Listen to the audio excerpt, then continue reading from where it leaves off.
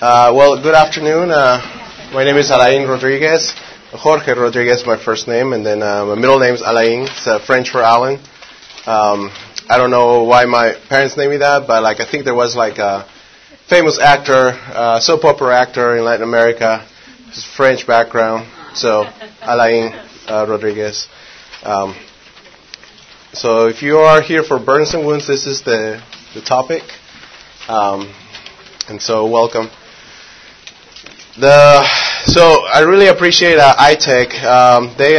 Dr. Trina Weisskopf actually put a lot of these things together. I had the opportunity to go with her over to Ghana and do some community teaching over there. 10 days maybe. 7 to 10 days, teaching community people to people who are in fire for the Lord, that want to really use strategies to go into villages and evangelize. This happened to be unreached areas. So I'm really thankful for that. So this is some of the teaching that was done over there. And just know, I think we have different levels of expertise. So this is more this is something that anybody could use, and there are some limitations. So let me just get some background, maybe what's your background in healthcare? Can somebody just tell me what some of their background in healthcare? Nursing. Nursing, nurse practitioners. How about over there? PA. Okay, residents, yeah. I'm sorry? Family docs, yeah. And some of these pictures, I show my wife the pictures. She doesn't like blood. She didn't get grossed out except for the wounds, so it should be fine, okay? Except for the wounds. She listened to the lecture. Yeah. Yeah. So, all right, so we'll do burns and wounds. I just thought it would be funny to put Mr. Burns from The Simpsons, so. It hurts and it leaves a mark, yeah. And then so let's start here.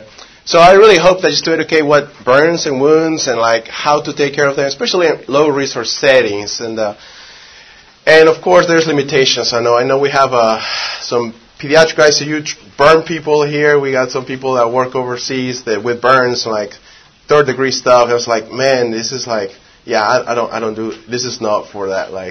There's some limitations in that. And one of my favorite things at the clinic, so I work in Memphis, primary care setting. I'm a MedPeds doc.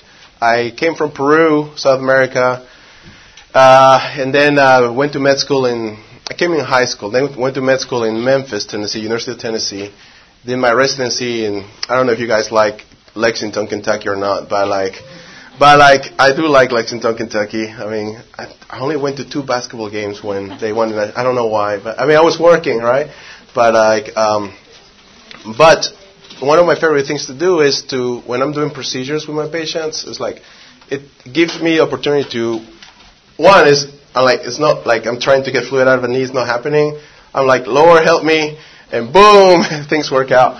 But also as you become more familiar with the procedures, what you're doing, it gives you opportunity to talk more with the patients. And the patients they will talk to you. They will just talk to you. It's a good opportunity to build a relationship and also just to share the news.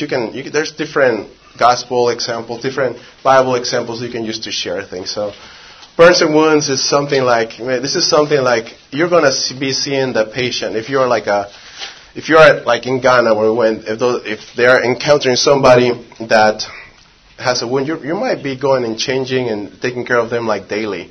And so you're going to their home. So take your opportunity. All right, so the burns is I know we, in the medical world, it's just it's really about how much of your area and how deep it is. And so some of the lingo has changed. I think when I was in college, I wrote a paper about burns. And then in med school, I don't know why I kept going to burns, and now I'm doing this burns thing. But it used to be first, second degree, and now the talks, the terms are a little different now. Superficial or partial thickness, full thickness. I think that's what I read. In practical sense, we're just going to use first, second degree, and then I'll give you some pictures and we'll just go about treatment. So first degree is just the outside, right? The outside layer is, the typical example is sunburn. If you're outside too much at the beach, When I was 6, I got one big one in my back. It was pretty bad. I don't know. Has everybody gotten a burn ever? Yeah. It hurts, right? It hurts. The interesting part about it, as they get deeper, as the worse it gets, like the pain may go away because it burns the nerve endings, right? So first degree hurts. Then you get like second degree, you can start getting blisters. Like so, for practical purposes, you got blisters at second. Now, as far as a clinician, if you're like, if it roughs up, it comes off obviously, maybe it's like the deeper one, and but just know that you have the, like it's red, hot, tender, and then you got the other one that is like blisters, and it's also tender and probably warm. That's probably like a second degree. Don't forget, if you're seeing this happening, which may happen, I know this happened when we were doing the community visits in Ghana. They're cooking, open fire, right?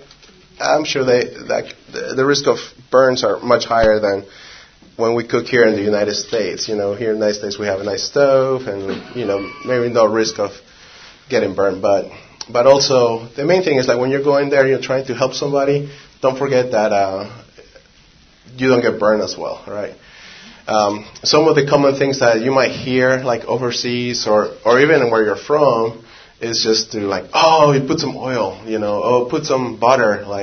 No, you want to get rid of the heat. Let's put some ice then. Let's do the opposite. No, you will damage the tissue more. The people that climb Everest and they stay on the dead zone and then they lose it hurts the tissue. So you don't want to put ice and freeze the tissue that's already burnt. So the first thing is stop it. The best thing is cool water.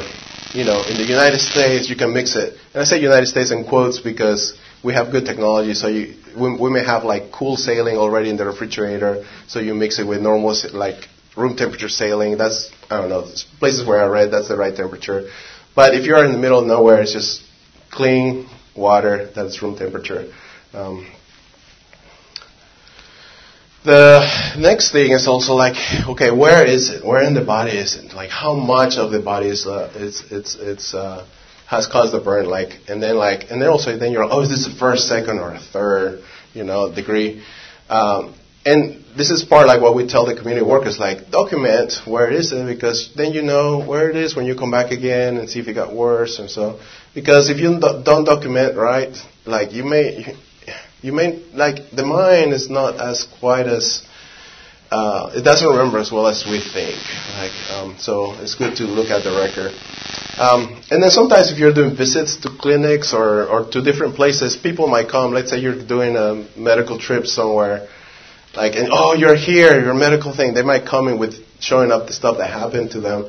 So on those, because infection doesn't develop initially. At the beginning, it doesn't. You will not get infection initially. You will get it maybe a few days later, several days later. So you may, as people are coming to show you their burns or their wounds, just kind of see for signs of infection. Okay. So these are the things this is where some of the limitations. So you got some red flags, burns in certain locations, you always consider red flags. And then I like to just say red flags or things I need to go to the hospital, see a specialist. It's mostly because, I don't know, it's good to know the differences, the black and white, and then you can play with the gray. So this is a black and white kind of thing. This is not a gray area. So burns that are on the face, on the hands, on the feet, the growing area, the genitalia, major joints, I think. Burns that happen in a burned down building, okay, because you may not be burned outside, but maybe the lips are a little dark, or you may have burned your lungs. You have inhalation burns, and then damage will happen later, not immediately. And then when we talk about 10% body surface area, more than 10%. This is, look at your palm, the middle, that's kind of about 1%, so you could go with the person's hand, right? Because let's say if I check my baby, I have a 15-month-old, with my palm, that's going to be way more, my palm is 1% of me, not of him. So, that's just the person's hand. That's the quick, we saw, the quick and dirty way to do it. And then there's certainly other ways, there's this rule of nines. At least I remember being asked that question on my surgical test in med school. There was something about this. So I just knew 9, 9, 9. Like A, B, C, D. There's a 9 there. That's the answer. Yeah. So you want to clean the wound. You want to allow the tissue to grow and be healthy. So you want to use, ideally, clean water. Okay? Not ideally. You want to use clean water. Boil it 1 minute, and then, of course, if you're depending on the altitude, if it's above 2,000 meters, maybe 3 minutes. Okay, but keep the water in a clean container. Just make sure it's not hot when you use it. And this might seem like a joke, but when you are on it, when you're doing this, when it's happening, you might be like, oh my gosh, okay, it's boiled. Okay, let's do it. It has. I will not put it out of my mind that it has happened. Sometimes we're trying to do good and we'll forget steps. And there's different ways to make the solution. You can put salt, you can put Clorox, you can put vinegar. A little caveat on the betadine, povidone, iodine, that last one on that slide. That one may not allow quicker healing. That one, so I will say maybe stick to the salt, stick to the Clorox, stick to the vinegar. So there's a huge... Yeah, we don't know what to do about blisters. Take him off, don't take him off. I asked my friend who's a surgeon in Memphis. Memphis has a pretty very good burn trauma place. I asked him, hey man, what do you do with blisters? He's like, it depends, man, depends.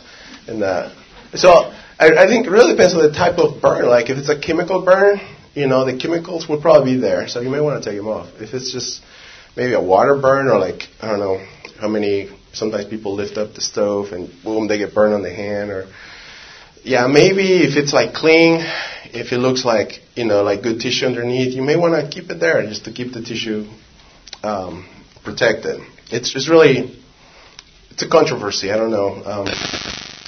So it's a maybe on that one. And certainly the skin is not infected if the fluid looks clean. Then this is this is a lot on this slide, but there's more slides more specific to this. So we'll just go through that. So you want to clean the wound, right, and remove the damaged skin. Then and just one thing, always wash your hands before you do this. This goes unsaid, and even to the point that I didn't even put a slide on that. The other thing is also the person is in pain, right?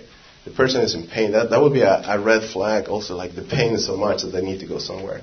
I think what I've heard from Dr. Weisskopf is normally they haven't taken things for pain before, so Tylenol and ibuprofen might do much greater than here. I don't know, my baby, he did great with Tylenol when, I don't know, it's different. Each person has different thresholds, so just no pain. I would probably put pain at something this is something if you can't provide over when you're visiting or just taking care of somebody, maybe you be a good thing to go see the hospital. Did I say a raise hand? Please feel free to ask questions. Actually, that will be awesome. Okay. Then you want to put a first layer, whether that's Vaseline, cream, and this is some areas of low resources. There's aloe and honey. Actually, I think Dr. Weisskopf's group. They were doing the community thing, and there was some aloe there, and I think the person in the community was like, "Oh, you want it?" and gave it to the students, and so I think I was just like, "Oh, aloe in Ghana." To me that was mind blowing, but of course I'm not from there. So honey can definitely be used. I don't know. You guys familiar with aloe? Yeah. Have you ever put it on your skin after going to the beach? Yeah, it works. Yeah. So you put the first layer, right, and then you cover it. The second layer they call the fluffy layer. Okay, so you put that as well, and then the third layer is just it's just protection. So and then you change this. I don't know if it soaks up, you gotta change it off then.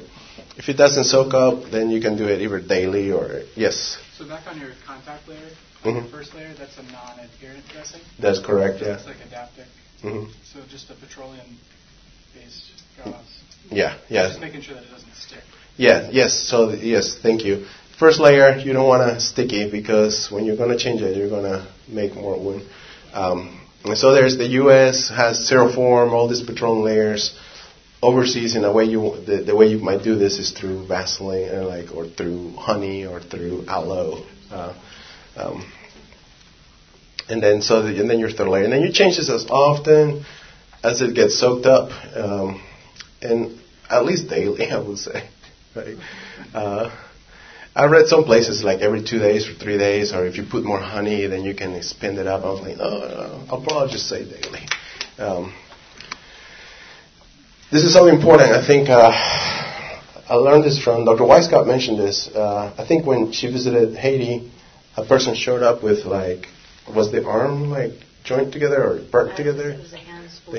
Yeah. So I think the hand healed, but instead of 5 fingers, he healed together. Right, and then he never took the gauze off, so the gauze had glue into his hand. Yeah, did you guys hear that? So that person, got care, got the gauze put on, but the gauze, it never took the gauze off, so it became part of his hand. So this is kind of like one of the reasons why, it's good to refer those out to get the appropriate care.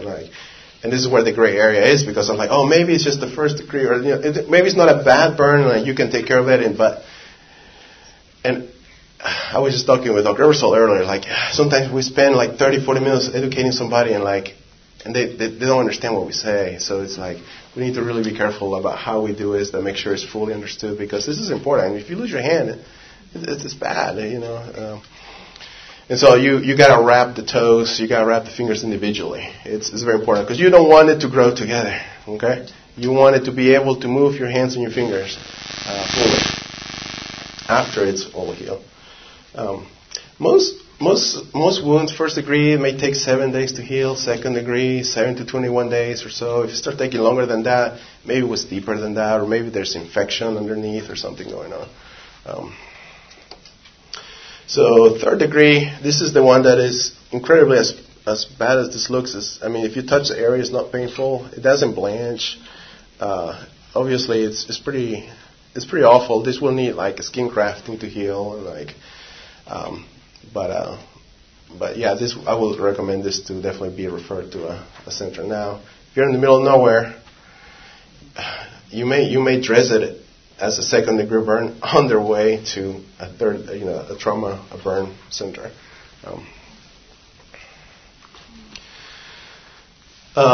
This is what I mentioned earlier. I think you will apply it. Now, if you're in the United States, a lot of times you don't want to put stuff as they're going to the ER, because when they go to, let's say if I'm working in the ER, somebody comes with a third degree burn, I'm going to send them to Memphis, the burn center unit. They would probably hate me if I put any stuff on it, because once their patient gets there, they're going to take it all off, wash everything off to see the depth. So normally, if you have a burn center that is right there and right next to you, you probably don't want to just send them. Give them pain control, send them.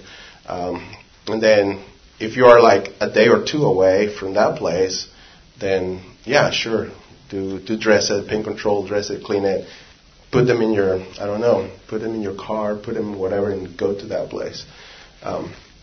This opens opportunity. I know I have a friend just got back from a place in Africa where the hospital administrator, the daughter of somebody's like a mayor in the town, then she just put daughter in her car and drove 8 hours or something like that. This is maybe 15 years ago.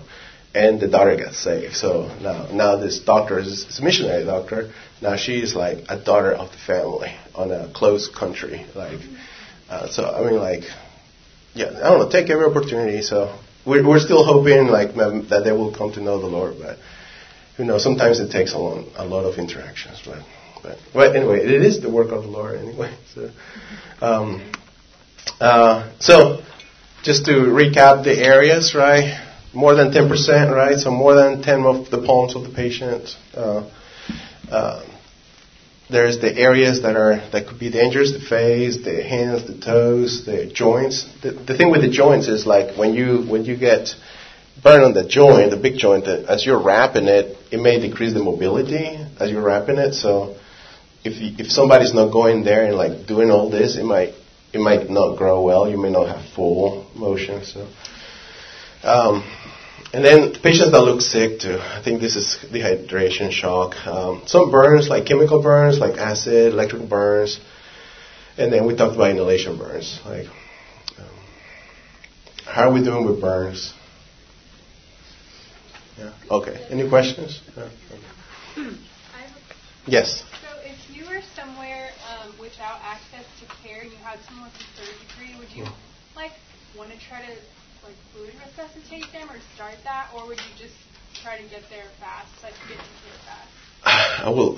That's a tough question because it depends how far it is. Depends on the body surface area. Yeah. So most of your fluid shifts that you start running into trouble, that's where the 10% thing is. Like as you're getting more than 10%, there's all these fluid shifts that occur in you, and that's when you are more risk of dying. I mean, if it's I don't know, I would say if it's like a small one, you might be able to, oh man, this is going to leave a mark, but it's not going to kill the patient. But the location as well. And so if it's a large one, I'm like, okay, this person might pass away. So let's go ahead and, let's do sure the fluids and all the stuff on the way there. Our major burn protocol starts with fluid resuscitation at greater than 20%. Mm-hmm.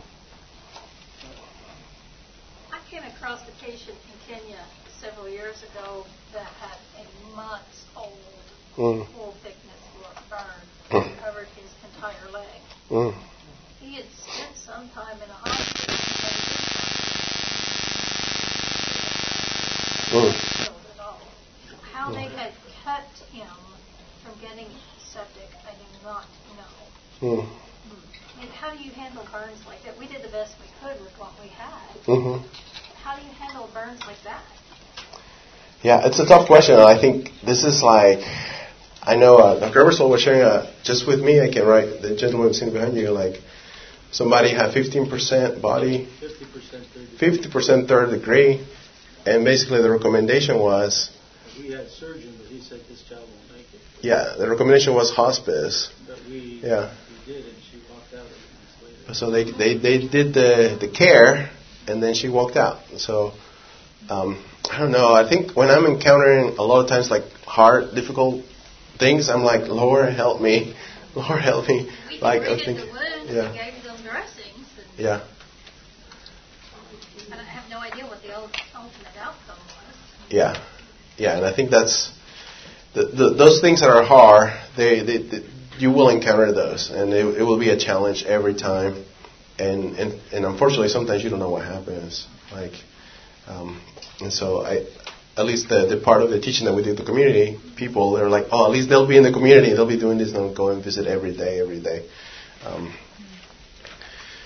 So just notice transition. Some of the transition of burns and wounds are very similar because they're very similar. The treatment can be also very similar. So just pay attention on the similarities and the differences of approaches. Okay. So different kinds of wounds. I mean, we're missing a bullet wound here, and just think of anything. Have you guys ever got stitches? Yeah. Oh, this is a good lucky group.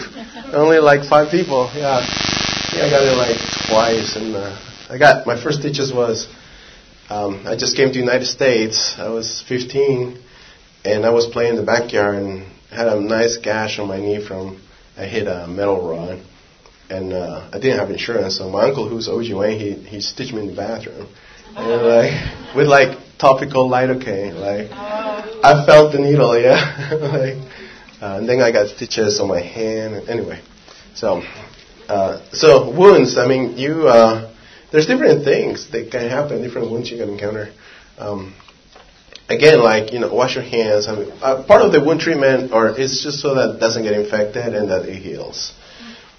So I am from Peru. I mean, some of the traditional things there that people, like when I was visiting as a medical student, there was a kiddo, newborn, maybe less than 2 weeks old, coming with omphalitis. You guys know what's omphalitis? It's like belly button infection, stump. You know, when babies are born, they have that. We asked them, like, why? What's going on? He's like, oh, the way we dry this, we put urine on it. So the baby was born, and they were putting urine on it. Okay?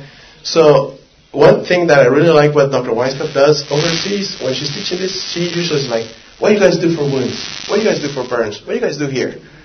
So it's always good, important to know, because they do not put mud or feces on the wound. It's not a joke. Like, it's just, there's stuff that happens. Like, and so the other part is like, this is more like a public health thing, like that the whole community is kind of used to wash their hands, that they're pooping away from their water source, and like this is more like a public health like plug, right? And so, and that they're washing their hands after, using the toilet or whatever they use. This is kind of like basic, wash your hands, you clean the wound. I don't have as many pictures as the burn part, but if it's bleeding, it's hard to clean if blood is coming out. I don't know if you guys tried to clean something when blood is coming out, like, or have you heard, like, or watch on TV, kind of like, the surgeon is like, what is this, like suction, because if, I don't know, if you're those who are in med school or have rotated there, it's like, you can't do anything when blood is there, like, and also you don't know if it's clean, because you want to make sure all the stuff, however it happened, whether the person fell and has a huge gash, there might be rocks, there might be dirt, you don't know. If you start cleaning it without being able to see, then it's not going to heal. It's going to get infected. So you want to clean it, remove everything, and then I'll just skip this here. Different ways, cleansers like saline, hydrogen peroxide. This is the iodine. This is fine because this is as far as, it's not like a burn, okay? Just to clean it. I'll tell you another story. There's a young kid 2 blocks down. I live in Memphis, in the kind of like inner city area. And so some of one kiddo, I don't know what he was doing, but he was jumping a fence. And like, he cut his leg on the glass. And I'm like, glass fence? You're not telling me the whole truth. Like, what's going on? He's like, I was jumping the fence. Okay. So he got stitches. He got stitches, and then they call me, hey, can you, my friend who was also taking care of him, he's like, hey man, you need to go look at him, you think he's got a fever, I go look, and there's like pus coming out and stuff like that. So we took him to the children's hospital. I took the stitches off his leg, and then pus come out. And then took him to the hospital. He was febrile. I was like, oh my gosh. And they had to do an MRI to make sure he didn't have a infection of the bone, like osteomyelitis. He did not. So I was like we were praying, like, Lord, let him not have osteo, because once you get osteo, it's hard to heal. Like, it's in the bone. It's just a very long process, and sometimes may not even heal. But yeah, I think on that one, looking back, I think maybe he should not have gotten the stitches because it was too all over wound. We'll go into when not to stitch. Okay. So yeah, you remove, you clean, you apply. These are some of the solutions.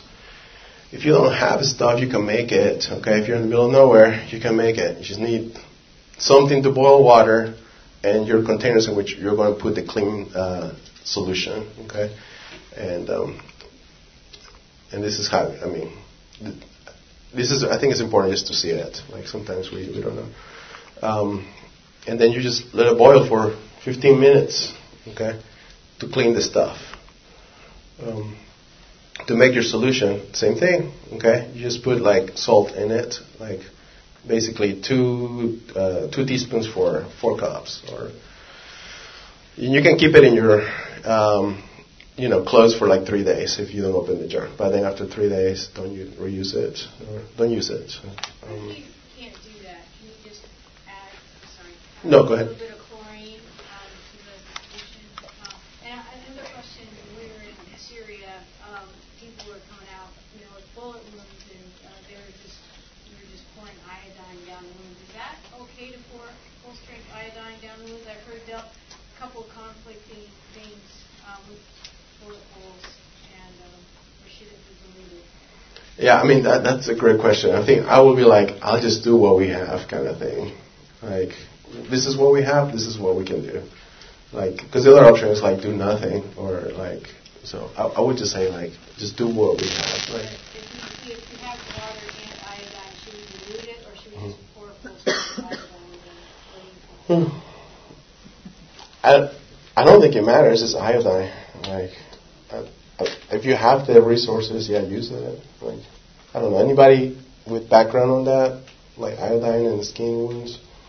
So initially, like, so a bullet wound usually is like, at least the way we treat in Memphis, we have a lot of bullet trauma. It's like, it's a sterile. A bullet wound is sterile, but it's going to get, it has one of the greatest potential of getting infected.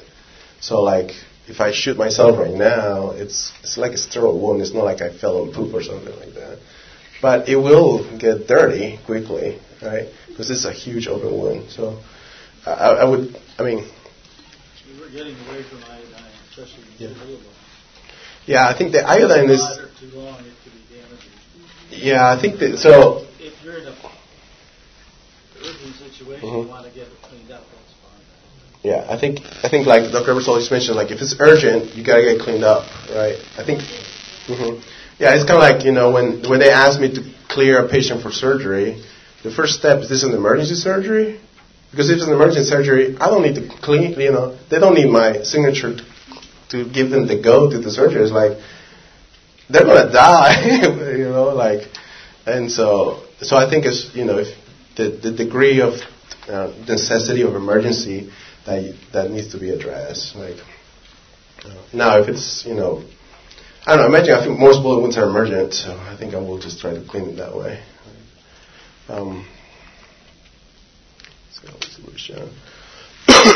Notice over here you see sugar, okay? You didn't see that for burns. You see that here, okay? Have you guys heard of sugar to use for healing wounds? Yeah, I didn't either. But actually this thing started, I don't know where it started, but I think I saw an article on the BBC from Africa guy. They used it, and then they did some trials in England, and it's just like, oh, it actually is helpful for, even they're using it for wounds that are resistant to all kinds of antibiotics. Somehow it like decreases the moisture, and like it's kind of like a sterile environment like honey can be, and so it helps heal the wounds. Aloe vera, you see honey here, aloe vera as well as for burns. And then, of course, yeah, if you have antibiotic treatment, you can use that too. So sugar solution. Would you make two? Would you make two pastes? Sure. For sure. Two or just one? Oh, sure. Well, maybe two is the best around. So let me get you. So she's an expert on this. Here's.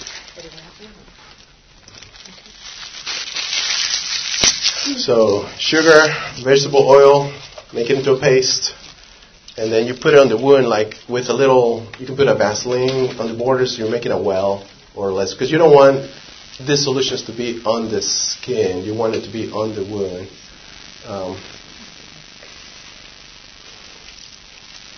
Yeah, the goal is to not make it too soupy. I just force them in and Here's the spoon. You want to make it a paste, not runny, not thick, and yeah. So and then you put it on the wound, and you put a well around it. Honey, caveats about honey. Some of the docs here. What is the reason why we don't use some kids under 1? Botulism. Yeah, botulism. Yeah. Yes, go medical team. So it's the same thing. You just clean the wound, you know, and then you just put the honey on the wound, and then use the thin layer, and then just change the wound just, you know, once a day or so. Like aloe vera, this is kind of cool, I think, because you can just peel one outside part of the plant and just put the other one on it. you know, and like that kind of almost serves as your cover as well. You just put the ACE bandage around it, like.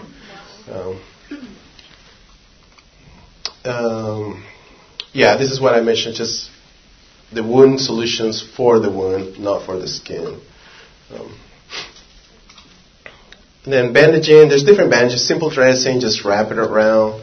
There's this other one, the butterfly bandage, there's sutures, okay?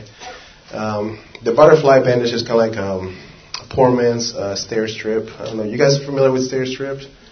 It's like you put it, it's kind of like, it's like stitching without stitching, but just for not too deep ones. But the simple dressing is kind of very similar to kind of like the burns part. Okay,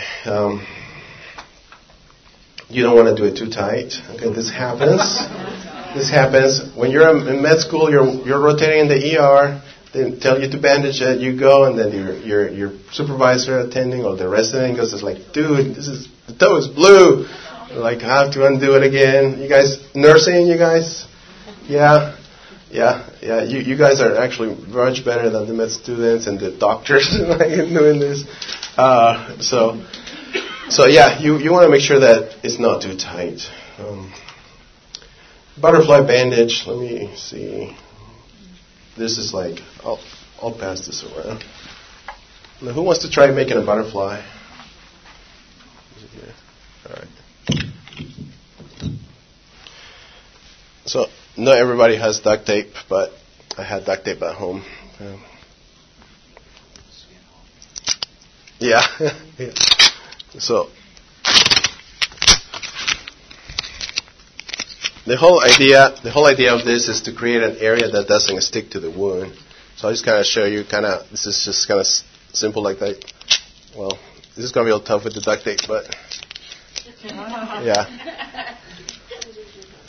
Yeah, sorry I didn't bring scissors. The whole idea is to create the area, that's the sticky area and the non-sticky area. The non-sticky area will go into the wound. Yeah, this is the sticky area. Let me see, sorry.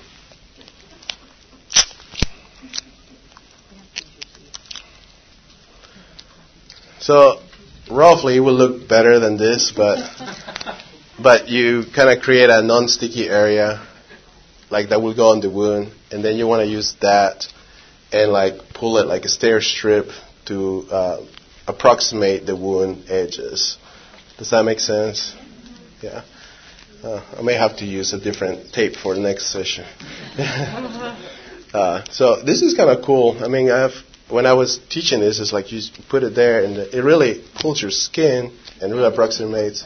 The what? Bandage tape works better. Bandage tape works better. I didn't have bandage tape at home. Like, you bend it over so the sticky side doesn't go together. Yes. Yeah. Oh yeah. You flip it. Yes, that's the other one. That's what. Otherwise we've got students stick the sticky side together, and then we've got a nice area. Yeah. Yeah, sorry. So I should try this at home before. So I'm not going to pass this around. Stitches, there's some, you can stitch, if it looks like it's too separated, like the wound is too big, you might need to stitch it, but so the whole goal of stitching is that it will heal faster, so there's less chance of like infection. It's not like, wounds can heal without stitching. We call it secondary intention from the bottom up. Things you don't want to stitch are bites, like wounds, like perforations, kind of like infected wounds, and wounds that are like old, okay? So I have my surgeon friend, he will not stitch anybody over like 6 hours. I know if you work in the ER, I work in the ER, I will probably, if it's been 8 or under, I might stitch it. If it's been 8 or older. Some places they might do it 12 or more, I don't know, like my vet would stitch my dog 24 hours later. It was fine, but it's a dog. So I don't know. I will just stick to like 6 hours or less. Yes? In a situation where you may be needing to take them somewhere else to get that suturing, is there anything that can be done if it's potentially longer than a 6-hour journey to get there? Like, can you wash that with saline or anything that you can do so that when they get to that hospital, if it's beyond 6 or 12 hours, they could still suture it. Yeah, I think the best thing is to, if it happens or they come to you, keep it clean. Like, clean it.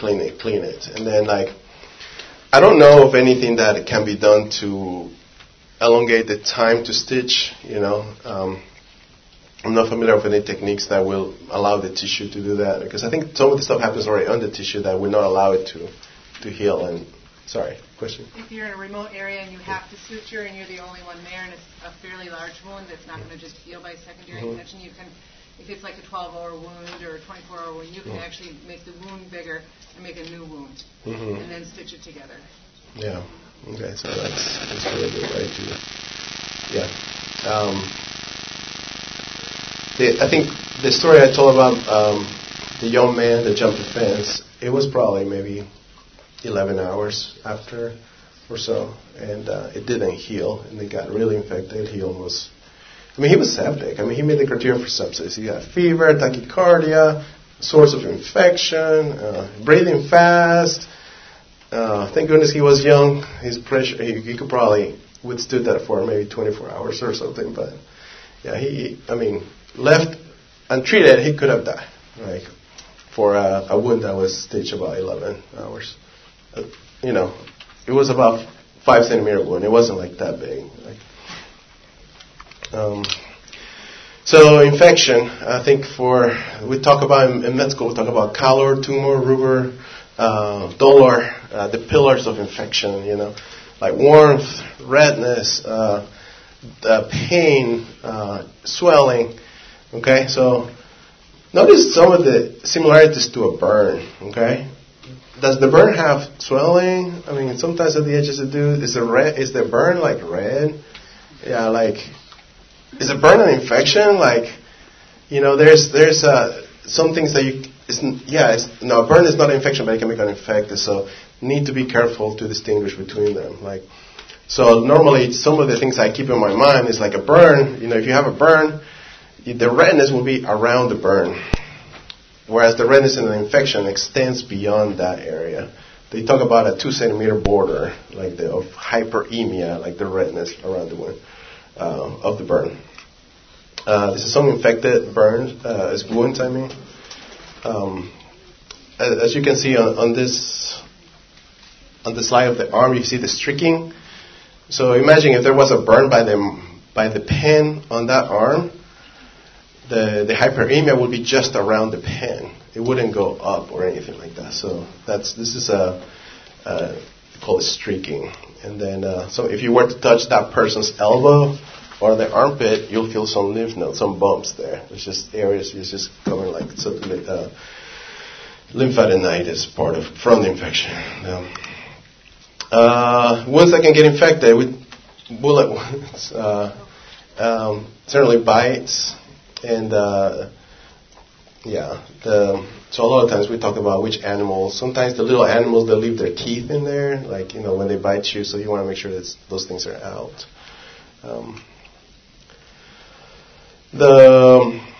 So taking care of these wounds, wash well with water and soap, or if you're in Syria, what you got, whatever you got, iodine.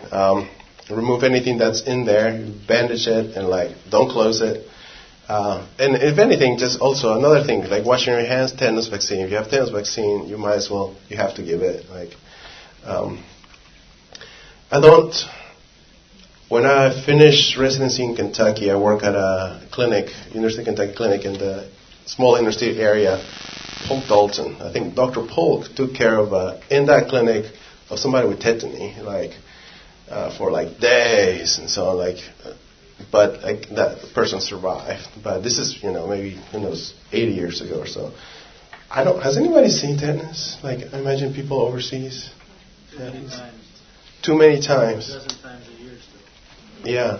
I've seen neonatal tetanus. Oh, I just can't imagine, seeing this. I've seen the results of it. Oh. Yeah. Yeah, so it's basically the muscles all contracted. It's just it has to be so painful. Thankfully, I mean, in the United States, I don't think anybody has trained in the United States. Has anybody seen tennis in the United States? Yeah, so that's a kudos for the vaccination over here. There was a kid in the media this past summer from out west, Mm-hmm. the unvaccinated kid. The unvaccinated area. Okay. Yeah. So infection. So I tried this on myself. I had a little wound on my back, on the back of my head. So I put some warm stuff because I was actually, my lymph node was swollen and tender over here, and so I was like, well, I need to practice what I'm teaching.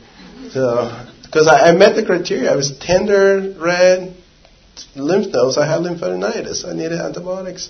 So I was like, hey, let's see if this works. It's like, let's see if Dr. works. So I did it, and then it healed, like warm and stuff, and like, yeah, I didn't become septic. I didn't have fever or anything like that. So if you have a wound that comes back, you can put warm compresses, raise it above the heart level, and then you know, if things get worse, you definitely need antibiotics. Okay. It depends on where you are. Like, I grew up in Peru. I keep said that before. Some of the areas in the mountains in Peru is like the closest center is like 2 days on a horse. So if somebody breaks a leg, you're like, the recommendation is put them on a horse and they get there. Like, with a broken leg? Yes, with a broken leg. Yeah. So sometimes, so this is more like if you're in those areas, it's like you can do this. If you're in the city that they just need to go to the doctor, the ER, or not the ER, but most, at least in Ghana, it was the hospital was in the ER. That's where, and so this is what you can do. I've seen this almost too many times in the inner city of Memphis. Like, the new patient comes in, and you just walk in, it smells, and like, and you're like, why are you here? And I was like, and all the times they may not tell me that. It's like, hey, is there something else? Oh yeah, my foot. Okay, well, okay, let's do this. So, and you know, it's just the smell is bad. Like, this is not a burn. You know, it has a blister. It's not a burn. One way is like, how did this happen? They'll tell you, oh, you know, I've had this for a while.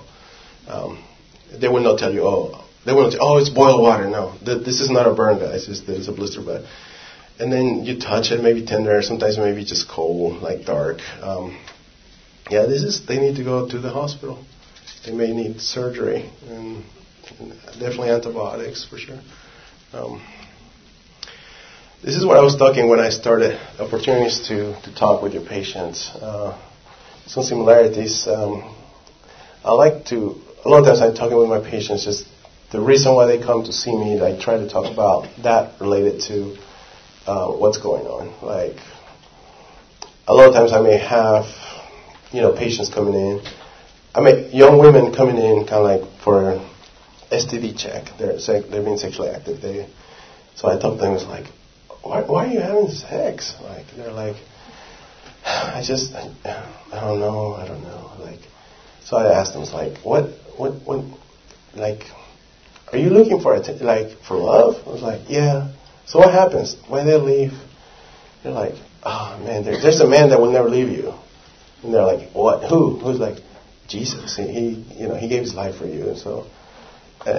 And so, anyway, so I'm just saying like some example of just relating what's going on with how you can share about you. Like, because I also share from my personal life with the patients. Oh, this happened to me. This is what happened to me. This is how the Lord saved me or redeemed me. It's like, I think we see Paul use that a lot. Like, oh, the chief of sinners. He used his life. I used to do this. Now I do this. Like, it's okay. It may not be okay. Sometimes in med school they might say don't do that. But there's some slides over here. I put them some copies of this for there's this one. There's the ways to wash your hands, and I think I have two other more papers you can take over there. Any questions? Yes, sir. We use Silvadine a lot. Mm-hmm. Is that better than the sugar and paste that you make, or? I think I read about the Silvadine. Yeah, I read about it. It works. I think they're making a new way of that, like that is maybe less corrosive to the skin, that maybe they're saying, oh, maybe use that as well. I don't know, like, if you have it, if that's all you have, use it. Yeah. Any other questions? Yes, ma'am. So at what point does the patient have to, have the gangrene cut off, So at what point does the patient have to have the foot cut off in a way with gangrene? So a lot of times gangrene is dead tissue. It's not going to heal. I have not seen a patient that hasn't got anything cut off when I've sent them for, and actually, like on that picture, it's similar to one of my patients. I would think that it will be cut off, like all of it, but actually I think I have multiple patients that it was just more like they just cut off maybe 2 or 3 toes or so, maybe not the full extent. But it really is what they do. They go and then they stabilize the patient usually, and then go to the OR, they clean, and then they cut. I don't know how often they cut, but they cut until there's no dead tissue, and they clean it. Dr. Ebersol? Now you go until you have bleeding tissue that works well. Yeah. You do there because if you just cut everybody right off it, if sometimes it'll stop. So they do what's called a guillotine, where you cut it, you don't sew it back up, you just bandage it up, and go back a couple of days later and see if there's any new gangrene. Clinically, sometimes you just look at the legs. Yeah. No, I'm glad they don't just boom go for it. Boom. I think they're trying to save as much tissue as possible. Yeah. Yes. Can you explain how the sugar and honey work? Yeah, it's basically sterile. Like the amount of the environment of the honey is just sterile. Like, and then the sugar in the wound is somehow it just sucks the moisture as well, and it has that sugar environment that don't allow for bacteria to grow. Then I did read a question about it. It's like, what if it's a diabetic patient? And it's just like, it's like it's not glucose, right? It's a sucrase, and you need an enzyme to make glucose, and it's also in the wound, so it's not. You should not raise their sugar, like from putting sugar on the wound. Like, yeah, it creates the moisture. Yeah, it sucks the moisture and creates a barrier. Yeah. Yes, sir. If you do get an infection with the burn, what antibiotic do you use? So infection with the burn. What antibiotic? I mean, I would just use depending on where you are. I mean, in the U.S., the practice is like, you look at your biogram, what kind of, your staph, MRSA, strep, like just go with that. I don't know. I will refer to the trauma burn person. Yeah.